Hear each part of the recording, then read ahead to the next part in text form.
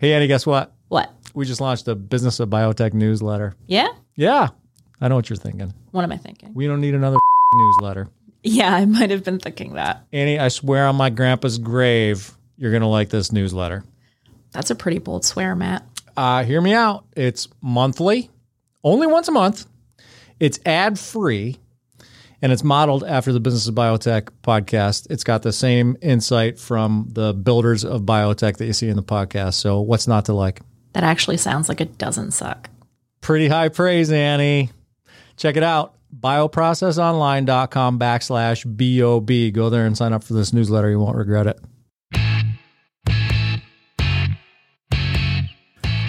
With the approval of Novartis' Kymriah back in 2017, CAR T-cell therapies looked poised to do great things in the immuno-oncology space. And indeed, a handful of other CAR Ts have made their way to market for the treatment of lymphomas and myeloma. But that commercial success comes with a few caveats. These treatments are difficult and time-consuming to produce. They're expensive. They come with considerable patient safety risks, and their application is limited to blood cancers. But more recently, there's been a big push by dozens of drug developers to expand the application of CAR T-cell therapies to solid tumors and, in some cases, to do it in vivo, an approach that could inherently minimize the complexity, safety concerns, and costs associated with the therapy. I'm Matt Pillar. This is the Business of Biotech, and joining me in the studio today is David Fontana, Chief Operating Officer at one such developer called Umoja Biopharma. Umoja is an early-stage company that's well-positioned to make an impact on the advance of in vivo CAR T-cell therapies with a healthy cash runway and a brand-new 146,000 square foot facility to support its efforts. On today's show, we're going to get to know Dr. Fontana. We're going to learn about Umoja's approach to improving the CAR T paradigm, and I'm welcoming today Dr. Fontana. Welcome to the show. Thank you, Matt. Great to be here with you today from wonderful Seattle, Washington. Well, it's good to have you on the show. And I'll just share with the audience real quick. David was sharing with me before we started to record that he just returned last night from a nice trip to France with his wife. So welcome back stateside, David. I hope it was a great time. Of course. Yeah. So I want to start by getting to know you a little bit better. You know, one of the things that struck me about your background when I kind of did a little research on you was that your pedigree in biopharma is like you've got this long chain sort of big companies, Sanofi, Seagen, Pfizer, Juno, BMS, and others. There's quite a breadth there. So I'm curious, what sort of common thread weaves through all those, your journey through all those companies? Yeah, that's a good question, Matt. I've been doing a lot of reflecting lately, particularly when I was on that nice trip in France about my career. And one theme that's really obvious to me was the idea about exploration. I really enjoyed getting out there and exploring different companies and different people and getting to know different technologies. And I can say I've been very lucky to work with so many wonderful people with common purpose. And if I drill a little bit deeper, I think one of the biggest themes of all of that career was really related to relationships and partnerships. Early in my career, I developed an affinity for working in partnerships. I was a young buck working for a company called Syntex in Palo Alto, California, and we had a relationship with a long gone company called Synergen, and we were working together with on growth factors, nerve growth factor, and CTNF. It's just a wonderful, eye-opening experience for me. And frankly, I've never looked back. Over the last dozen of years, I've either led or been a part of some of the biggest and most productive relationships in industry. You touched a few, but Celgene Juno, right, just led to two good products to the market. Pfizer and Merck AG for the product that I worked on, Avelumab back there, right, big programs, beautiful relationships. But even back, to the days of Millennium and Aventis, there's a big collaboration with those companies that led to great stuff. And then obviously Seagen and Takeda with Etcetera just led to the opportunity to bring people together, common purpose and explore and get things done. It's been a kind of fascinating road for me. It's been interesting, as I've interviewed multiple leaders at biopharma companies over the course of this podcast project, just to see how many doors open, to realize just how many avenues you can take. And, some folks do, some folks don't. You and I were talking about Steve Davidson, who spent 38 years at AbbVie, and he's still there, right? But most of the folks I talk to kind of move around a lot. But I guess another unique thing about you, David, is, you came into the space with a pharmacology degree, and, you're working in ATMPs, with some pretty cutting edge new modalities. It seems like, this is completely anecdotal, right? Like, so, but just based on observation, it seems like when I'm talking with the leaders of ATMP companies, they're the ones who come at it from like all over the board. A lot of them are like entrepreneurs who don't have sciencey backgrounds. A lot of them are like, some of the new the new academic, I guess, courses of study that come out of the combination of computational biology and these kind of cutting edge or really diverse backgrounds.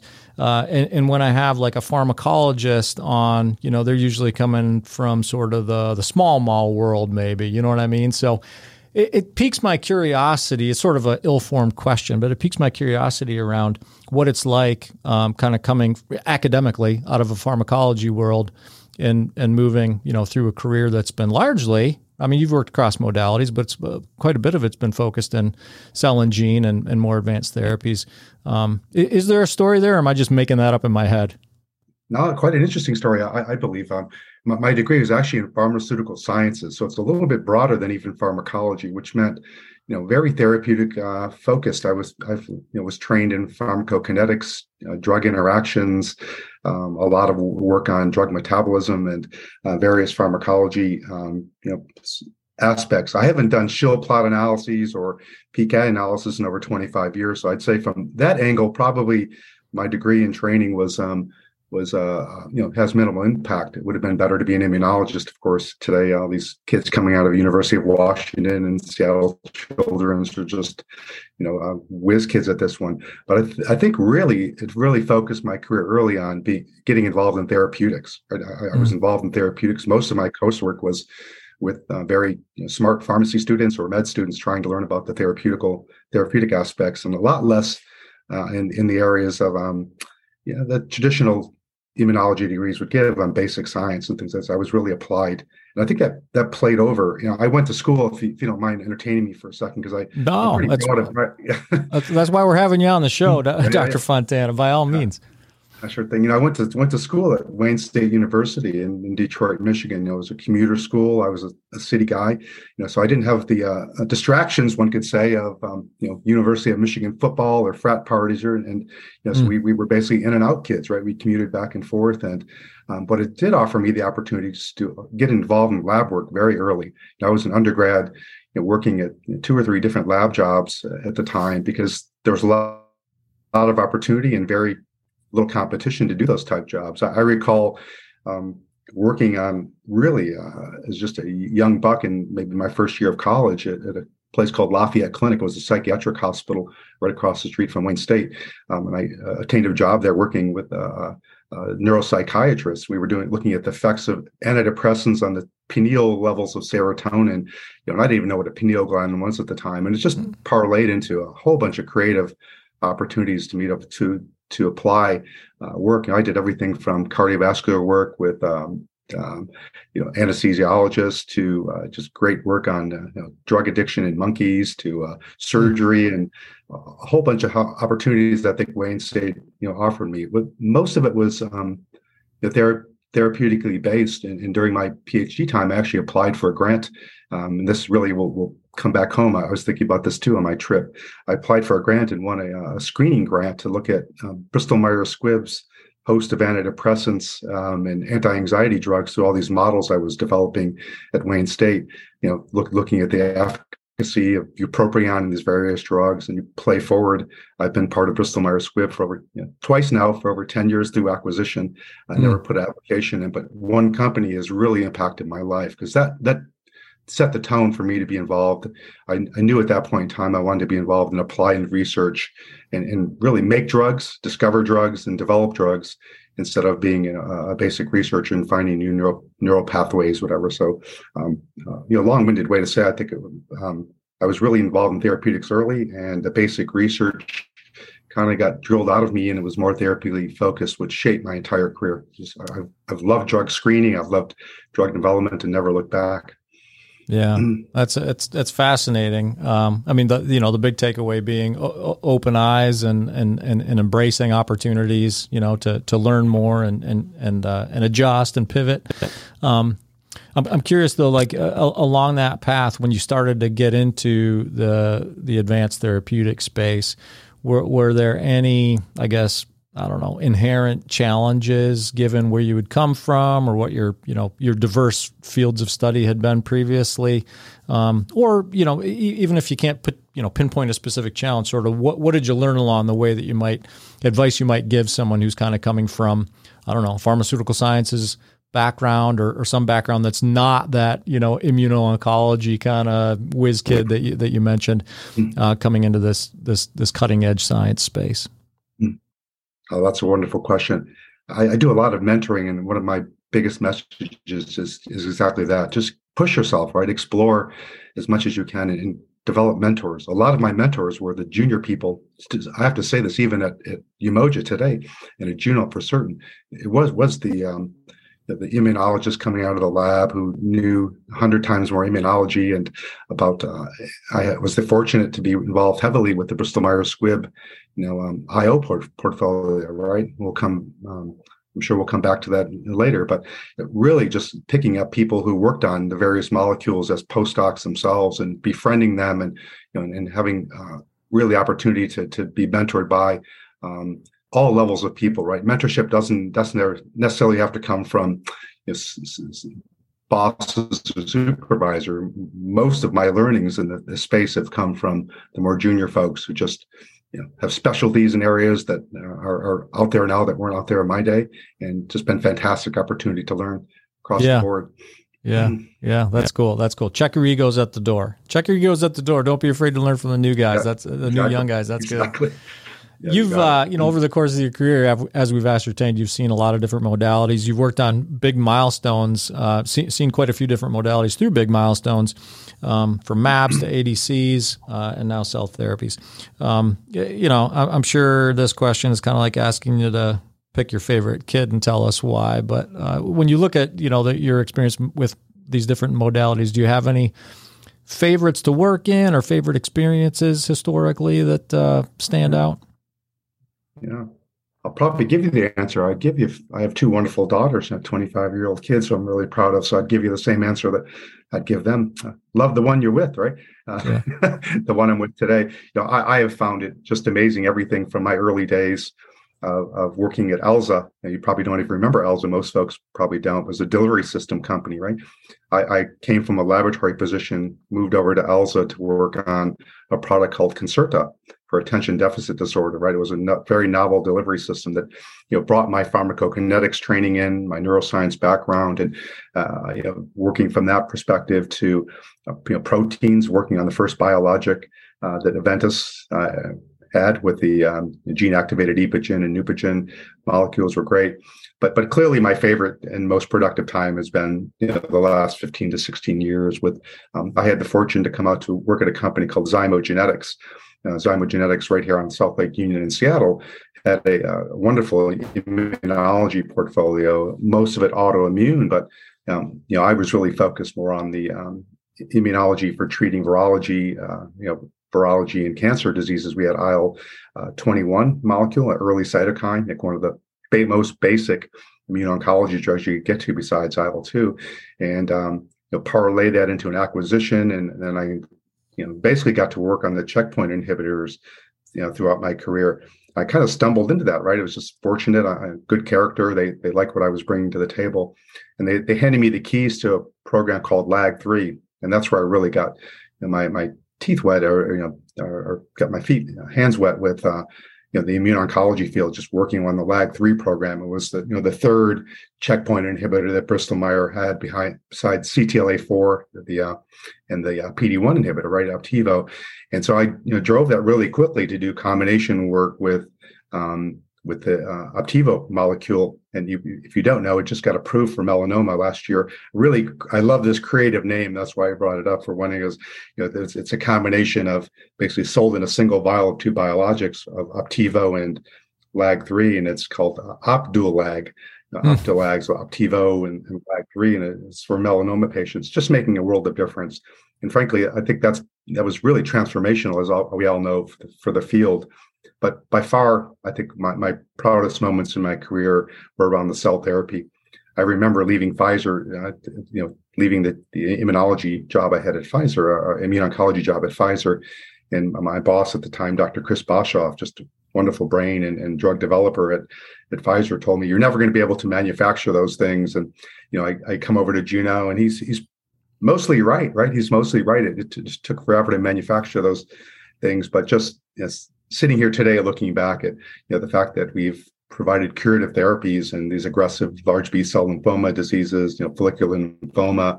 You're starting to meet people now that were treated with your drugs, right? There's a person at our company that was treated with, the molecules we worked on at Juno. So it's just fantastic, to have that whole cycle. So I think the cell therapy has really been the most transformational. To look at people in the face and said, "You've been cancer free for 5 years," is just a wonderful feeling. Yeah, that's incredible. That's super cool that you work with someone who was treated with a therapeutic that you contributed to. And as I said, you've contributed to many. While you're at BMS, I noted that you worked with the team that took Breyanzi. Am I pronouncing that correctly? Breyanzi? Perfect. Yeah. All right, good. You worked with a team that took that product from clinical evaluation to commercialization. I don't know. Like I said, I could probably pick any one molecule or therapeutic that you worked on and ask you for your just perspective on what it's like to work on something to take it all the way through. But that's the one I picked. So tell us about that experience. Tell us about like how an experience like that, what you learned from it, and how it drives your move forward. Yeah. Well, that was just a remarkable experience. Again, going into it a bit naive, thinking of this with the cockiness of coming from an immuno-oncology unit at Bristol Myers Squibb that could do no wrong, and the same at Pfizer, right? Just remarkable companies could do no wrong. To join a brand new space, along with our colleagues at Kite and Novartis, right? We're just developing a brand new space. So we adopted a manufacturing process out of Seattle Children's. Spent Breyanzi, or it's the other name we call it is Lysocell or JCAR17 or Lysocaptogene Maraleucel, all the great names, but I'll refer to it as Breyanzi. Just went through 4 evolutions of manufacturing to increase the effectiveness and cost effectiveness, which also included, 3 different vector manufacturers, right? Mid-course having to change because manufacturing was a difficult trait. And at the same time, the FDA was learning these modalities like we were, right? I remember the first few FDA meetings were really a mess, like disappointing for both sides because we were new to it. We thought we knew everything. We clearly knew a lot more than them because we had 2 molecules, two CD19 molecules. We knew a lot, and they were getting up to speed. What's remarkable by the end of the time with Bristol after the approval and getting into the second line approval, the FDA caught up, right? And we were working together really nicely at the tail end of things. But it also came with, a wonderful set of people, right? The Juno acquisition, it's also a little heartbreaking that we lost a lot of the Juno team. We built a wonderful team and probably one of the most ambitious set of characters you can see. And it really has stimulated a lot of the activity in the biotech space in Seattle and San Francisco was based on the folks from Juno. That was actually fantastic, Matt, just to work with those people. But there's a lot of loss, right? You build relationships and then you're moving on. But I can say I didn't miss a beat. I really enjoyed working with Celgene and the expertise that they brought, and with all of their hematological experience. Just was remarkable experience, very welcoming group. And then with Bristol Myers Squibb, again, bringing in all the immunology experience and the regulatory know-how. It was absolutely wonderful to go through there. And so getting a molecule, from the beginning with the Seattle Children's process with 4 different versions, doing stop and starts with 3 different vector manufacturers, 2 acquisitions later, getting to the finish line was super remarkable. It's super remarkable. And you're probably aware that the Kite and Bristol Myers Squibb have gained approval now in second line therapies and versus stem cell transplant, right? Something that no one ever thought was a challenge, and it wasn't just an approval; it was basically a home run. Hazard ratios of 0.35 or less. Overall PFS benefit, a survival benefit.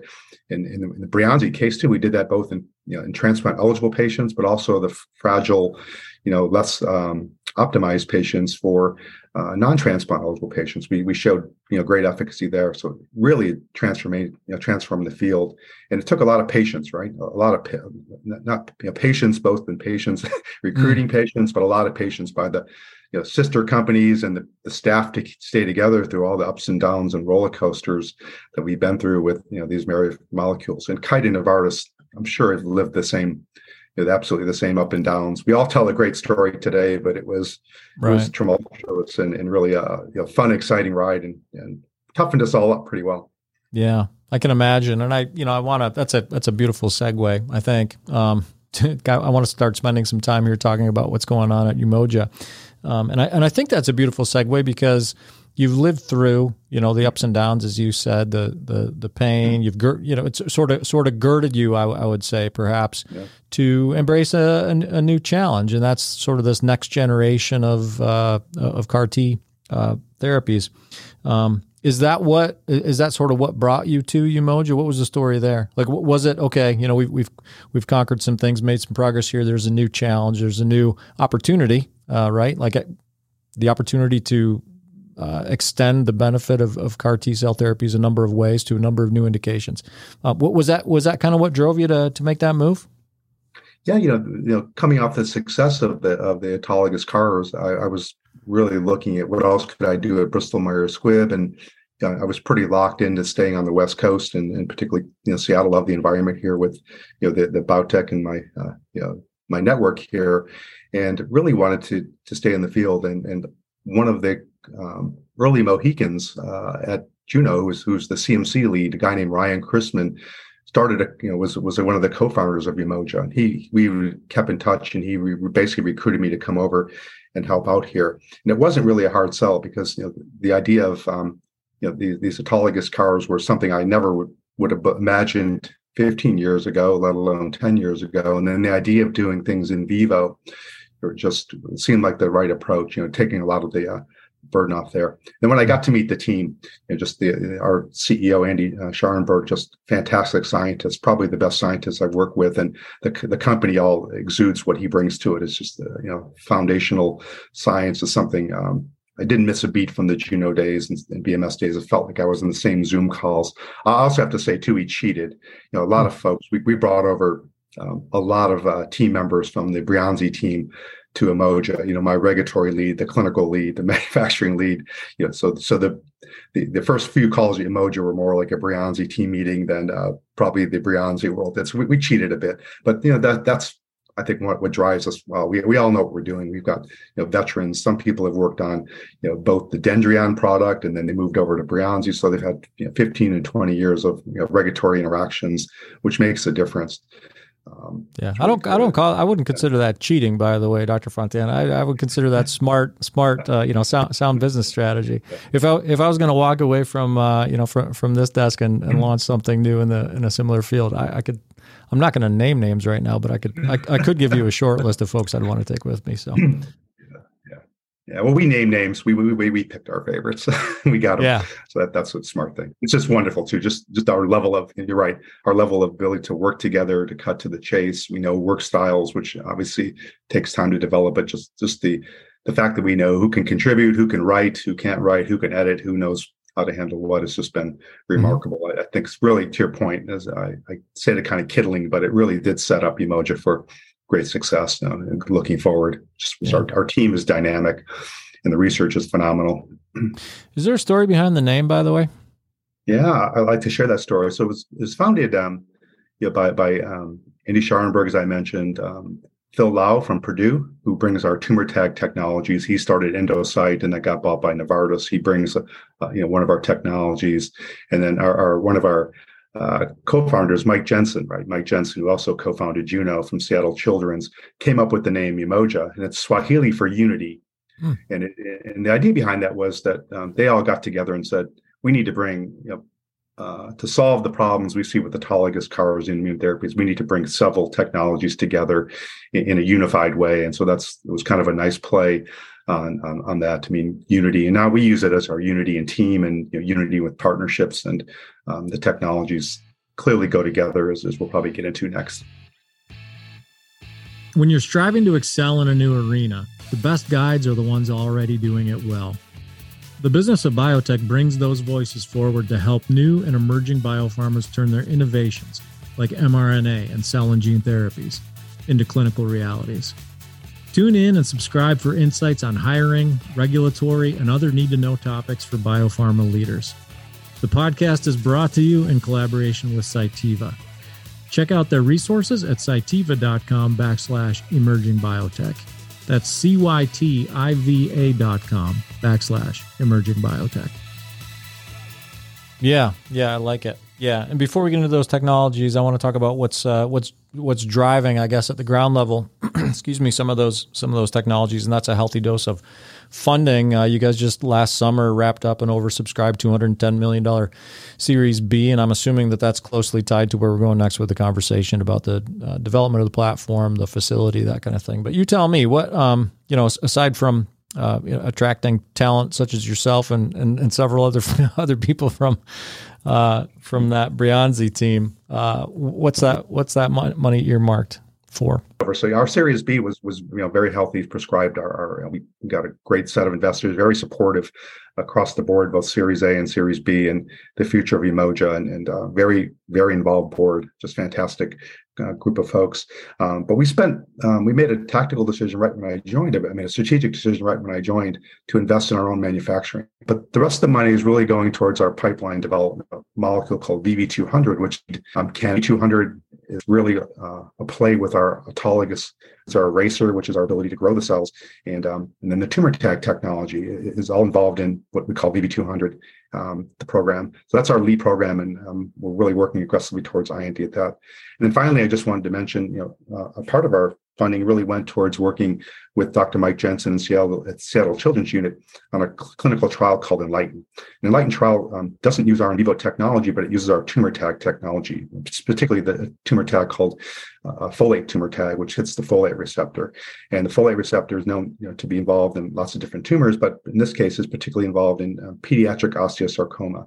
So we have a trial ongoing. We're enrolling patients and have already treated a few patients now with Mike Jensen at Seattle Children's with our tumor tag and his autologous CAR. So that's really the money is going towards. And the whole purpose of that is to get a good feel of how these tumor tags work with the CARs. And then, of course, if we get activity, we'll know a lot about how do you treat with this tumor tag, and we can move into our in vivo systems or continue to play out. So a lot of the money is really going towards expanding of the pipeline, building our technologies. We have a lot of funding, but we also have a lot of technologies that need, mentoring and moving along and coaching through the pipeline. So we're spending, we've got 140 folks working on stuff with the manufacturing crew and 3 or 4 different technologies going on. So lots going on at Umoja to spend that money. Seems like a lot, but we get reminded a lot that our burn rate is always too high. So wow. I'm sure you hear that from a lot of little guys these days. The burn rate's too high.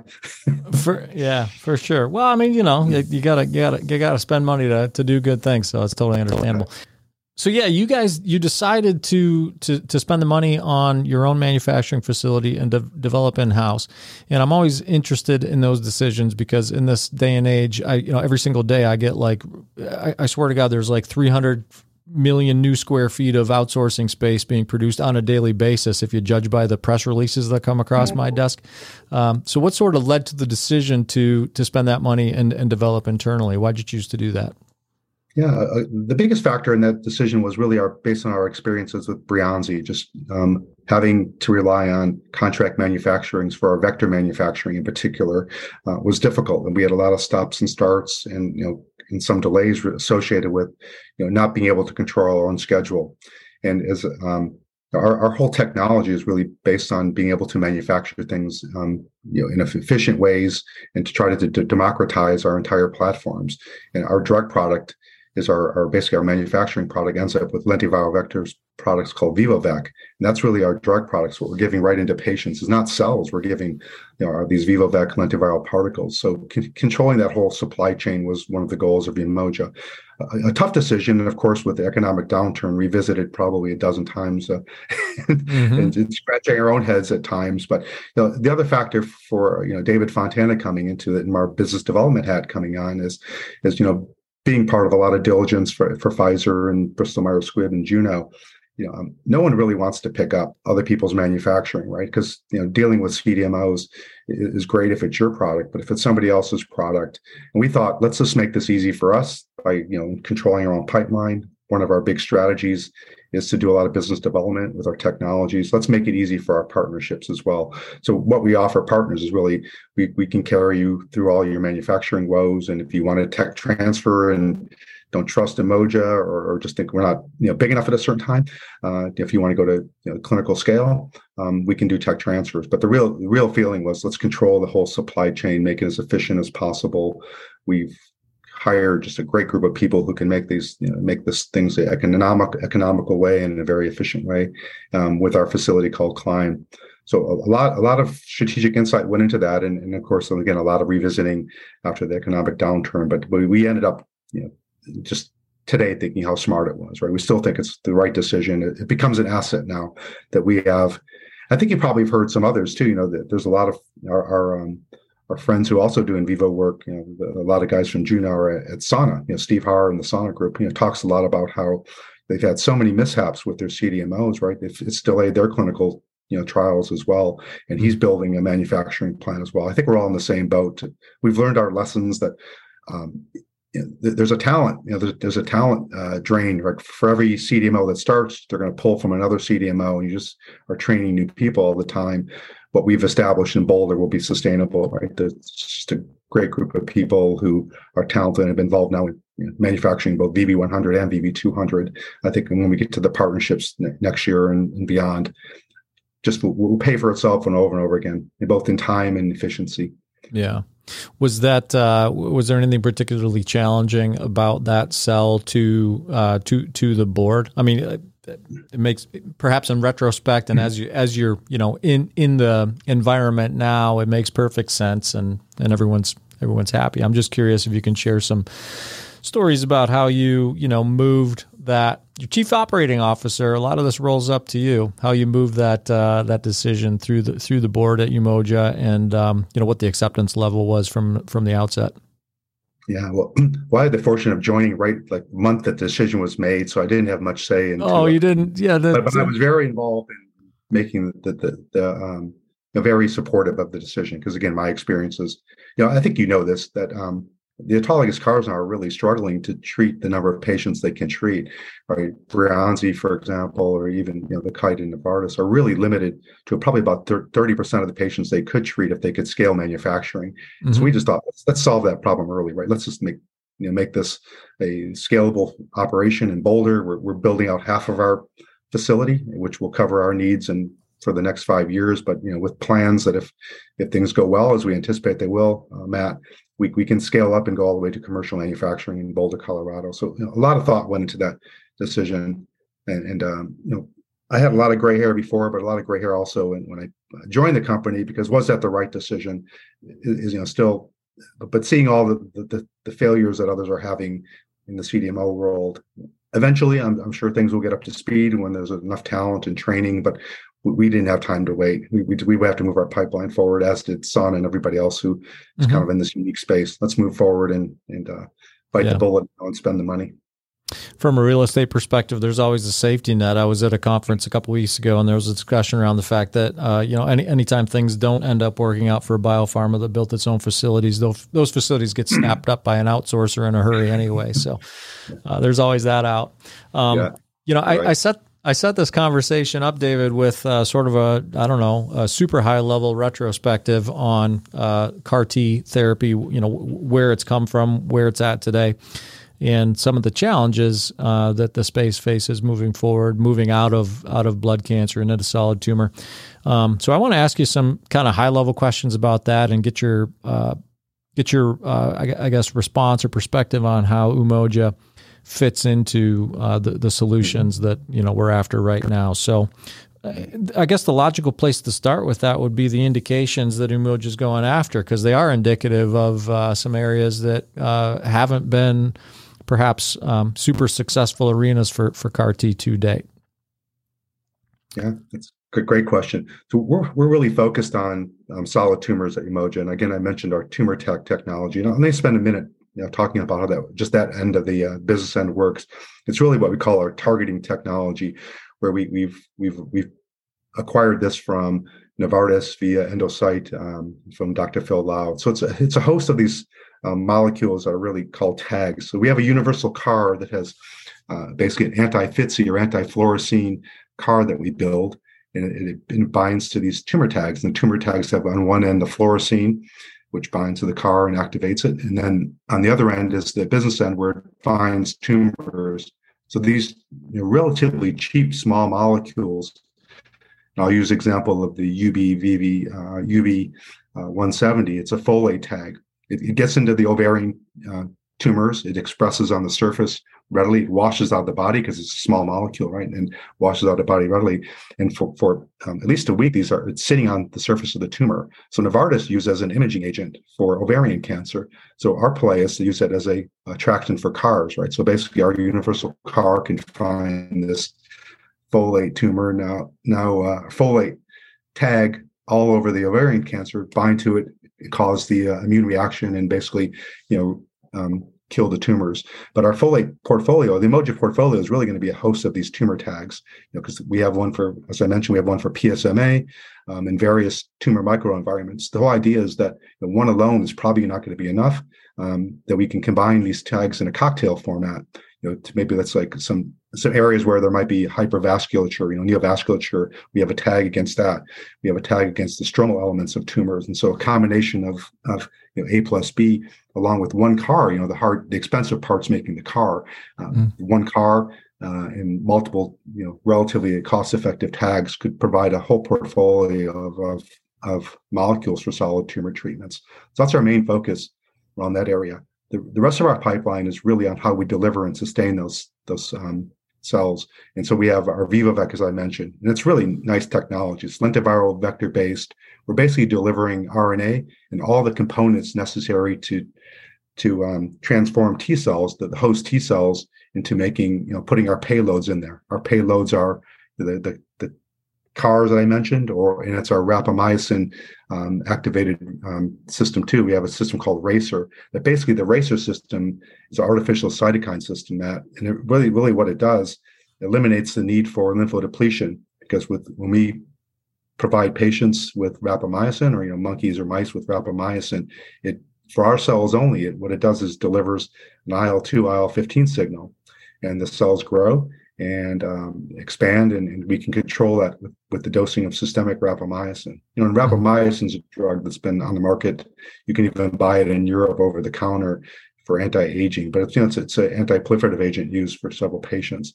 So what we're trying to do is really solve the problems of manufacturing with going in vivo, all the logistics associated with that with cost, and that's why we built the manufacturing plant.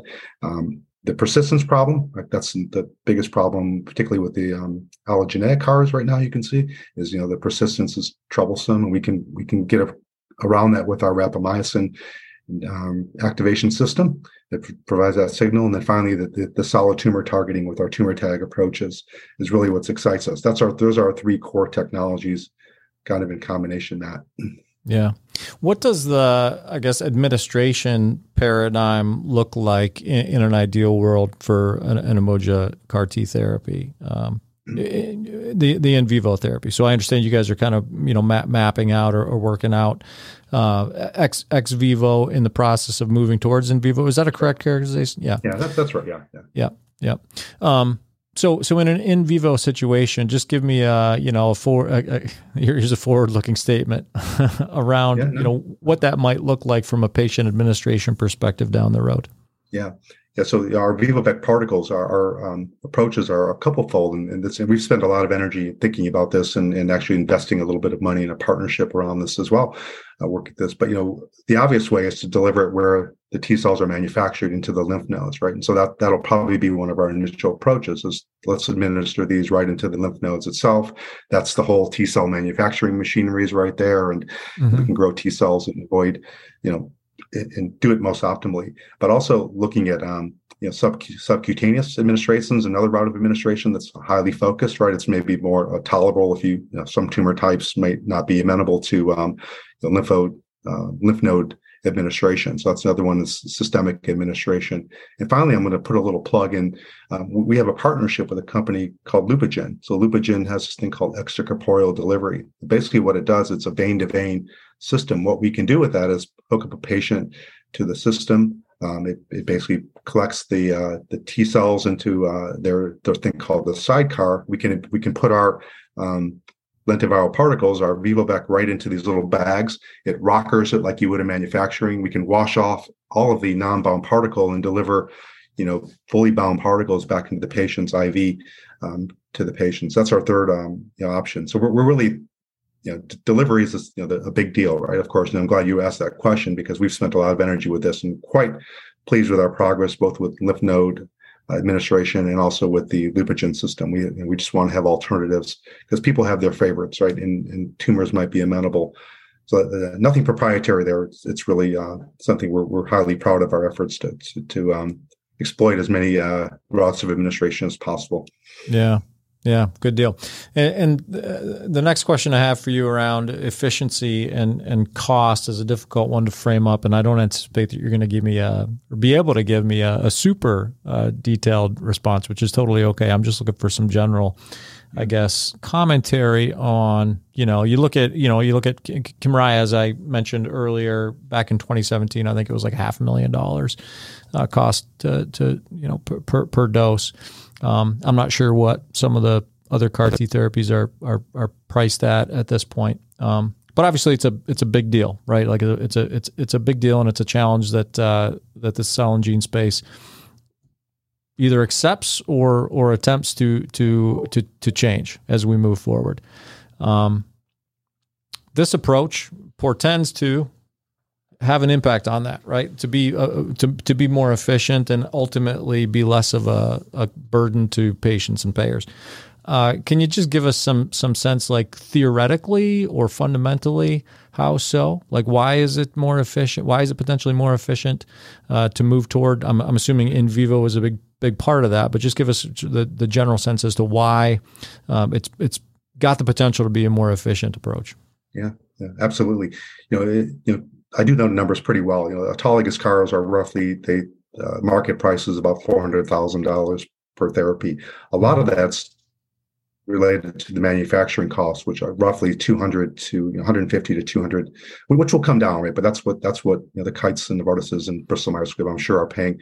The logistic around that is just impressive, right? It's almost probably competing with Amazon of ordering the product and shipping. You imagine somebody in Tokyo gets apheresis and they ship it all the way to Bothell, Washington, and then manufacture it over the month and then have to release it and ship it all the way back. So our technology off the shelf, as you know, is really going to cut through all those things.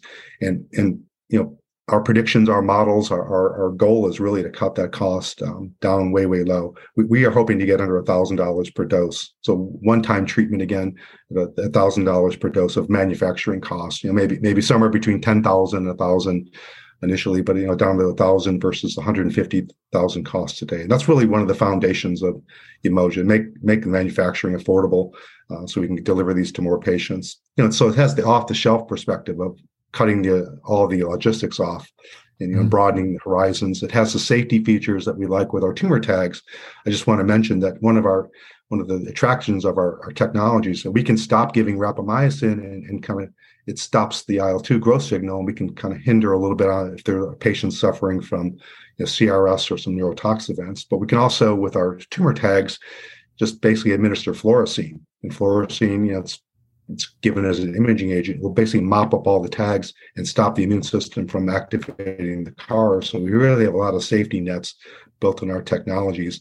with the hope that we can get this out to more patients in the community setting and more environments, which the current cars, including Breyanzi, have made headway to. But again, they're still limited to about 20% of the available patients because of the limitations of cost, administration, logistics, and just site availability, and availability of sites. We're really trying to get through all that stuff with our technology. Long way to go, but a lot of hope and lots of good energy and smart people working on it. For sure. Yeah. What does the competitive set look like in this space? I mean, is it, my perception is that there's a growing, a growing industry of new and emerging biotechs who are focused on this concept of two, I guess, one in vivo, but also, there are a lot of people trying to move the efficacy of CAR T therapy into solid tumor. So how does that kind of affect where Umoja goes from here? Yeah, just focusing on in vivo, you're absolutely right. There's probably a handful of competitors when I joined 18 months ago, and I was at the Cell CAR T conference in Boston a few weeks back, and there were 20 companies I've never even heard of, kind of in this almost exact identical space, which I think is great. Like the more we can share and learn, the better. And we're not.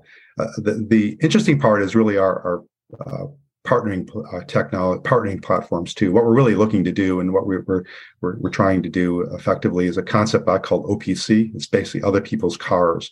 So we're working, the idea would be that Bristol Myers has a sexy new set of cars they'd like to put in vivo. We can work with them and put them into our VivoVec racer system and basically develop world-class technologies to be able to deliver. Our goal is not to do the drug development for them, but to get them to IND, which again, I mentioned Umoja has a lot of experience with that.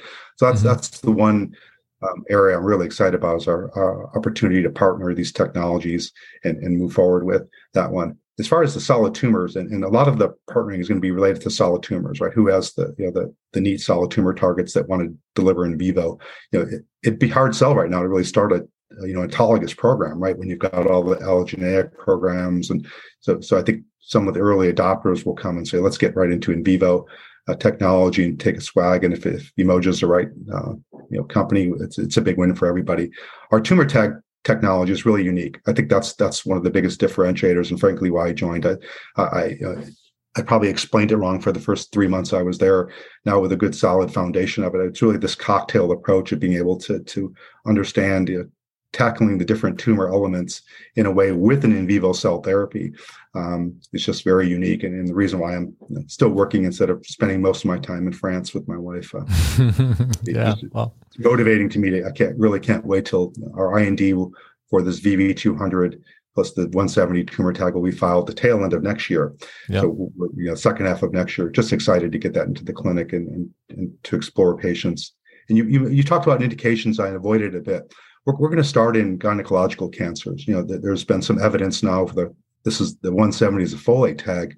That there's been some nice data coming out of ADCs with Immunogen, for example, with the folate receptor that they're tackling, and so they'll be on the market and approved with an ADC. But the cell therapies just have just a better attractive profile. There just seems to be better efficacy with cell therapies if you just compare CD19 ADCs versus the autologous CARs. I think it's a better approach. So we're excited about the fact that they've proved concept for us that a folate drug can work in that space, and we're just going to come in and see what good we can do for those patients and gynecological cancers to start with, then moving into more of the broad cancers like head and neck cancer. There's a lot of folate in head and neck cancer, and as I mentioned, we have a PSMA tumor tag as well. So we'll start looking at where those can play as well and do cocktail studies into 24 and 25. Matt, that's our plan.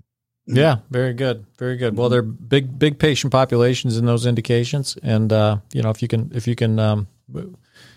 can tackle the manufacturing challenges, I mean, there's an absolute, obviously an absolute market opportunity there and patient opportunity to improve lives. I mean, that's a growing area. I was just having a conversation recently with some folks about some of the HPV-driven head and neck cancers and solid tumors that for the next 3 decades, I think we're anticipating are going to be a big deal until the HPV vaccine kicks in and has an impact on the population that's received it. So definitely big need. Yeah, absolutely. We're really excited about our portfolio. just really excited about the opportunity to play in the heme space. So that's the other thing I just want to mention. We decided to out license our VV100 program. The simple thinking behind that is that to go into the NHL space or multiple myeloma takes a big pharma engine right now, right?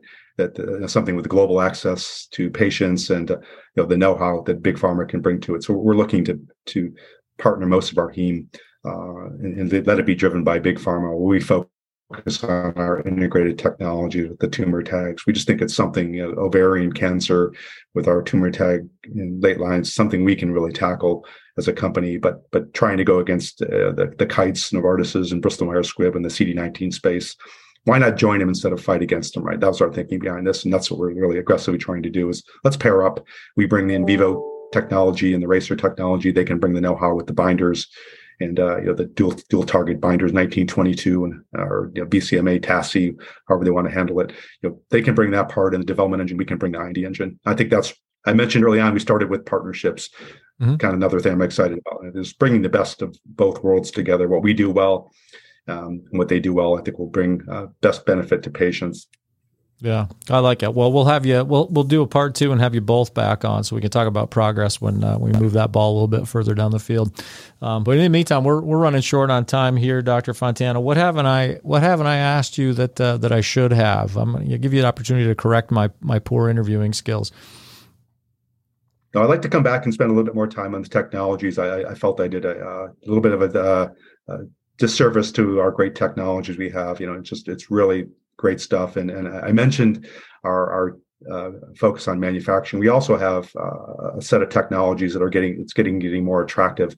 We're basically using our racer technology, again, ability to grow cells with rapamycin for iPSC cells. So we have a great portfolio now of INK derived cells, which we can manufacture. Again, the whole democratizing manufacturing at thousands of times more productive than our competitors can do. It's not a large focus of the company, but again, it's capitalizing on our racer technology, and again with the goal of partnering that out. So that'll be a great next follow when we make more progress on showing how we can really manufacture iPSC cells in a really sexy way, and a way that can benefit patients at low cost and low burden to the health economic system of the world.